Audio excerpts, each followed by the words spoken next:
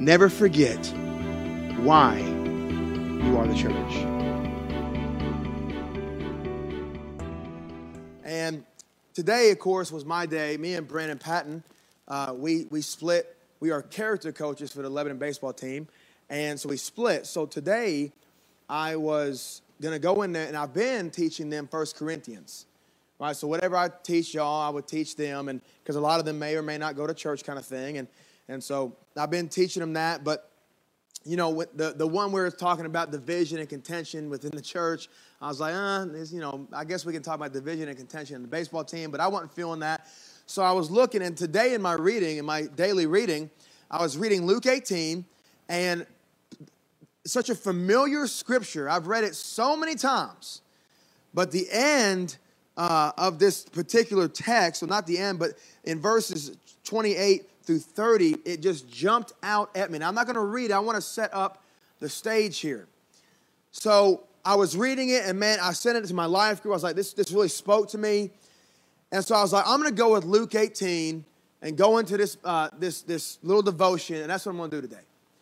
Well, little did I know that they have seniors talking, giving like a senior speech, because it's their last year. The season's about to kick off, and so a senior every week gives a little senior speech. And this one in particular was a very emotional one because he was telling the team as a senior that he would not be playing baseball due to some health and medical issues with his back.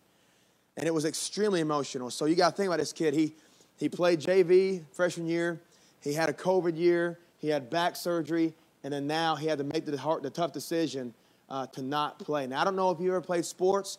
I was never that, like high school didn't work out like that for me, but I could just imagine having to give that kind of speech. So he said a lot of things that really was just hit home. And it was so cool how in the car, before I got in there, I decided to go to Luke 18. Now, before I go there again, I want to ask you some questions, and this is going to be a little bit different. I know y'all like to get shouted at and hollered at, and then, me spit and holler, and then invitation. But I just want to, who has ambitions in life? Raise your hand if you have ambitions in life. Right? Everybody has ambitions, right? I have ambitions. I had ambitions that are different than my ambitions now, right? When I was going to college to be in a certain industry, and I was going to try to, make my living doing that, and I wanted everything, I wanted everything the worldly way. In other words, I wanted a big house. I wanted a whole bunch of nice cars and all these things. I wanted to be able to do what I wanted to do when I wanted to do it. I wanted to go on all these vacations and all this stuff, and of course, that didn't necessarily work out in its entirety, right? Because I don't take that many vacations, but I had ambitions, right? I wanted to be wealthy. I wanted to be popular. I wanted to be very successful, right? And if we went around the room right now, we could probably talk about some ambitions that we have for ourselves, right? As a matter of fact, and I know this is not a high school baseball team, but we could probably talk about some ambitions that we have for our children. Amen? Would that hit home a little bit more? Right, some of you are like, man, listen, I'm just trying to clock in, clock out, and pay my bills, right? And that's fine, okay? You can do that, right? I'm with you. But a lot of us parents, right now, River is destined to be a professional disc golfer. You know what I'm saying? Like, that's going to happen. Like, I have ambitions for my child. But with this text right here, we talk about, and we see this, and let's just read it, okay? Let's start in verse 18 of Luke 18. It says, and a certain ruler asked him, saying, good master, what shall I do to inherit eternal life? And Jesus said unto him, why callest thou me good? None is good, save one, that is God. Thou knowest the commandments. Do not commit adultery. Do not kill. Do not steal. Do not bear false witness. Honor thy father and thy mother. Now, we've heard this, right? And he said, all these have I kept from my youth up. Could you imagine that moment? Jesus, I'm talking about Jesus Christ, right? The one who has done miracles, the one who has taught ways that they've never heard. And he asked the question, Master, what should I do to inherit eternal life? And he answers, and he sits there and he says, man, I've done that. That's what I've done. That was good answer. I'm good, but Jesus knew his heart. Now, you know where I'm going with this. Look at verse 22. Now, when Jesus heard these things, he said unto him, yet lackest thou one thing. Sell all that thou hast and distribute unto the poor, and thou shalt have treasure in heaven, and come, follow me. And when he heard this, he was very sorrowful, for he was very rich. Let's pray. Father, I thank you, Lord, for your word. God, I know this is probably not going to be the best presented message because I had a plan and it changed. But, Lord God, I just ask you that you allow me to be your mouthpiece tonight. Lord, I pray that us as a church, us as a body of believers here tonight, understand just how important it is to follow Jesus in everything we do. So, Lord God, I pray those that have ears to hear, let them hear. And it's in Jesus' name we pray. Amen.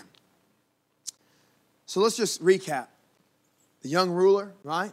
Successful. Probably had everything that he wanted and desired in the world. Comes up and asks Jesus, what should I do to inherit eternal life? What should I do to live forever? What should I do to go to heaven? And Jesus says, hey, you know the commandments. And he gives a list of commandments. And he says, I've done all that. Praise the Lord. But in that moment, instantly, Jesus says, hold on, but you lack one thing. And his thing was that he had many things. He was very, very rich. So Jesus knew his heart and said, hey, go sell all your possessions, distribute it to the poor, come and follow me. He didn't want to do it. Why did he not want to do it? Because he was very rich. He had a lot of things. It would have been a very big yard sale. He would have had to have been on Craigslist and Amazon, a whole lot, or eBay, whatever you sell things on. Facebook, Marketplace. He'd had to do all those things for, there was just too much, and it's things that I love, things that I like. So what did he do? He walked away. He was sorrowful. Now, when Jesus saw that he was very sorrowful, he said, how hardly shall they have riches enter the kingdom of God? For it is easier for a camel to go through a needle's eye than for a rich man to enter into the kingdom of God. And they that heard it said, who then can be saved? Think about that statement right there. That's a bold statement. I mean, we've heard this scripture so much that we're so immune to it. We're so callous to it. Like, oh yeah, you know, it's hard for a rich person to go to heaven. No. They're like, what? Who can go to heaven then? Well, and he said, the things which are impossible with men are possible with God. So that sets the table right there. You say, I don't really have an issue with money. Money's not my issue. Well, you know what, though? It could be anything else in verse 20. See, people have ambitions to fulfill their lustful desires. That's their ambition in life. People have ambition to have what everyone else has. That's covetousness. People have ambitions to maybe, like Matthew the tax collector, steal that which is not his. Everyone understand what I'm saying tonight? We all have ambitions. And it is sad when our ambition removes us from the pleasure, satisfaction, and the glory of God. You say, what are you talking about tonight? Well, now let's get to the text. Look at verse 28. Then Peter said, lo, we have left all and followed thee. Now, there's two ways I see this. Because you know Peter, everyone always calls Peter the hothead, right? I could see like Peter saying, hold up. What does all this mean? Because remember when Peter was doing his work, fishing, and Jesus said, hey, I'm going to make you fishers of men. Follow me. And he dropped what he was doing and followed Jesus. Peter's sitting there thinking, hold on, you just said it's really hard for this, really difficult. You just like this ruler, this very successful, influential person. He said he kept the commandments and he didn't do a thing that, honestly, would I actually do it? He didn't do it. He left sorrowful. Now you're saying that people like him can't even go to heaven? What about us? What about us? Jesus, I've left all. Is this all a waste? I'm a little bit nervous here, Jesus. I've left everything to follow you. And man, this stuck out to me this morning, and it was so cool. And he said unto them, verily I say unto you, there is no man that hath left house or parents or brethren or wife or children for the kingdom of God's sake, who shall not receive manifold more when they die and go to heaven. Is that what it is? You're not keeping up. You trying? That's not what it's. Can I say that? Let's read that again. Is everyone with me tonight? I know this is different. Get over it. Here we go. And he said unto them, verily I say unto you, there is no man that hath left house or parents or brethren or wife or children for the kingdom of God's sake who shall not receive manifold more when they die and go to heaven. Is that what it says? No, let's read it again. Let's look at it again. And he said unto them, verily I say unto you, there is no man that hath left house or parent or brethren or wife or children for the kingdom of God's sake who shall not receive manifold more in this present time and in the world to come, life everlasting. Now, you're saying, what do you mean by that? I've heard it said so many times. I just want to sow my wild oats. I want to grind. I want to push. I want to do all these things. I want to get what I need to get in the world, and then I'll follow Jesus. I need to do the things that I need to pursue my ambitions. I need to pursue money. I need to pursue my satisfaction and my desires. I need to get where I need to get to. I don't have time for Jesus because I want to live the life that I want to live. My ambitions, my ideas, my vision for my life does not include the things of God. And by the way, if I do accept Jesus and if I do accept God, then that's just going to ruin my life. That's what a lot of people think. Think about it. And again, I can only go on personal experience. But when I was in college, I was 2 years in. I was saved, right? But I was 2 years in, and God called me to the gospel ministry. Now, please understand, when he did that, I never would have imagined being as blessed as I am right now. So in that moment, all I knew is, oh man, preachers they're poor, they do this, they do that, they get in churches and they get fired, and they go to another church and they get voted out, and they go to another church and they get voted out. The deacons beat them up in the parking lot. I'm like, you better bring your boys. But either way, like all these things happen to a preacher. I'm like, no, God, I'm on a path. I'm taking a journey to get where I want to get in life. I don't have time for this. This does not match what I want to do. Have you ever thought that? Am I just preaching for myself tonight? I don't understand. Has anyone struggled with that? God, but I want this. God, but I want that. You know what I love about it? And I told these high schoolers. I said, listen, 1 Corinthians tells us whether you eat or you drink, whatever you do all to the glory of God. People think that I'm against people getting jobs. Right? You ask some of my friends and they say, hey, should I do this? Should I do that? And a lot of the time I say, no, you should not. They say, oh my goodness, but the pay is really good. I say, I don't care. I said, you're asking me my opinion. I said, will it take you further away from Christ or will it bring you closer to Christ? And they said, well, just naturally take me further away. I said, then you don't need to do it. Now that's easy to say, isn't it? But right here, if you ever get discouraged, think about it. He's saying right here, and I'm going to put it in context because it's even deeper than what we think, right? It's even deeper than what we see on the surface right here. But he said, hey, verily I say unto you, there is no man that have left house or parents or brethren or wife or children for the kingdom of God's sake. By the way, that is the condition. To get to verse 30, you don't just get to forsake those things because you want to do something. You forsake those things for the kingdom of God's sake. Now, who shall not receive manifold more in this present time and in the world to come, life everlasting. I believe that not many of us would have to actually go through this. What Jesus is saying to Peter, because you got to think, Peter left everything. Now, I don't know all the context of, obviously, he still had a responsibility to take care of things, and, his family had to be taken care of, and I understand that, and I get all that. But what Jesus is telling him right here is this. You're looking at what you have left, but you're not looking at what you have gained. In other words, hey, you may not be able to spend time like you want to. You may not be able to go and catch all these fish and make all this money. You may not be able to go to all these things and all these events and everything that goes on in this life. But I tell you this, you'll receive more by following me and forsaking all than anything else this world can offer. See, what we don't understand is so many of us, and I'm just being honest tonight, so many of us, we would go up to Jesus if we were this ruler, or just like this ruler, we'd say, Jesus, what do I do to inherit eternal life? I want everlasting life, Jesus. How do I get it? And he'd say, well, go to church. All right. Glad he didn't say how often. Okay, hey, go make sure your kids are in VBS and this and that. Okay, cool, yeah, we got that, check. Make sure you own a Bible. Check. Make sure you listen to K-Love. Check.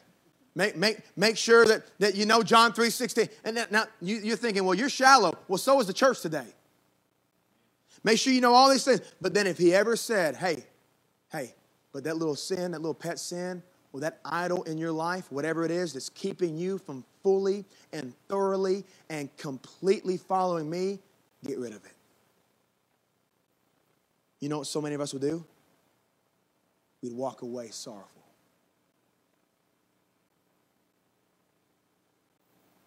We'd say, easy, Jesus. Easy.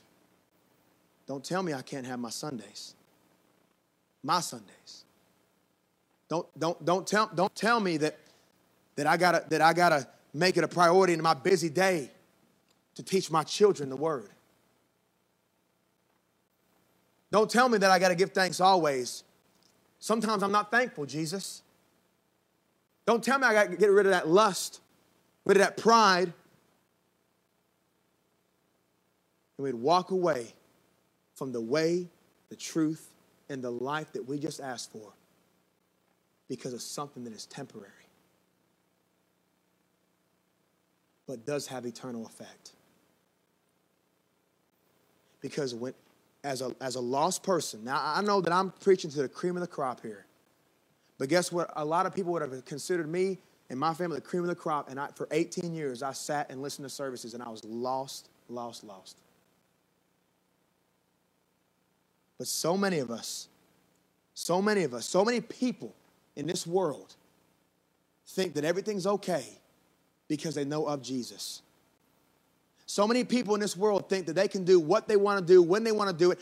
You know what? I'm going to pick and choose what I obey. I'm going to pick and choose what I believe. Yeah, I don't like this, and I'm going to attack that person's sin and attack that person's fault and attack that person until I just have bitterness in my heart towards them. But don't you dare say anything about me.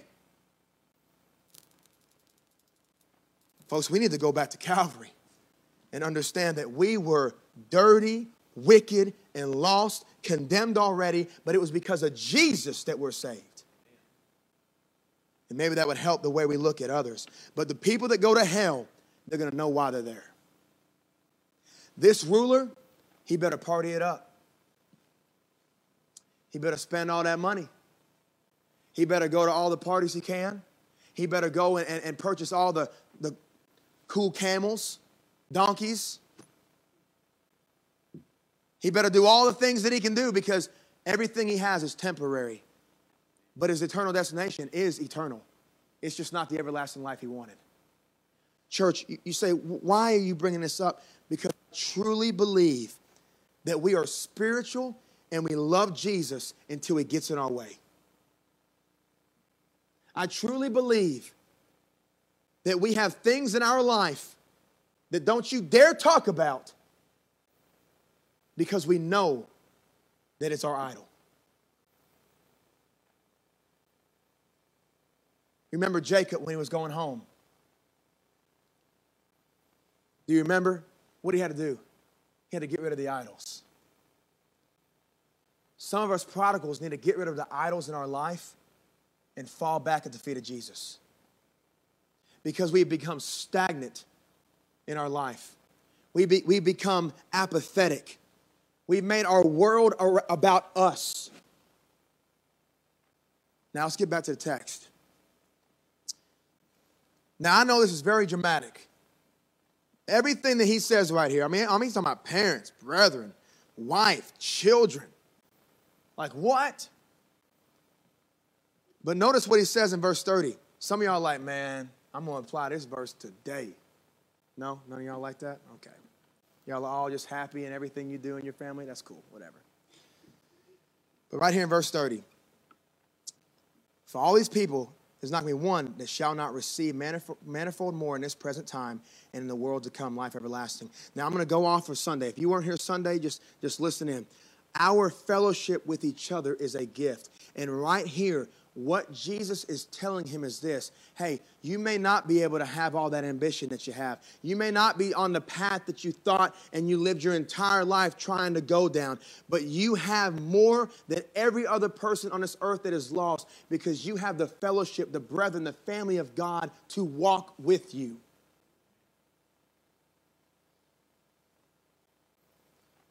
What may be lost of one's family will be more than replaced by relationships in the family of God in this life. And what may be lost in that false satisfaction that you want to find in the world can and will be replaced by true satisfaction by following Christ. So tonight, I just wonder, do you have idols? What are your ambitions? What are your ambitions for your children?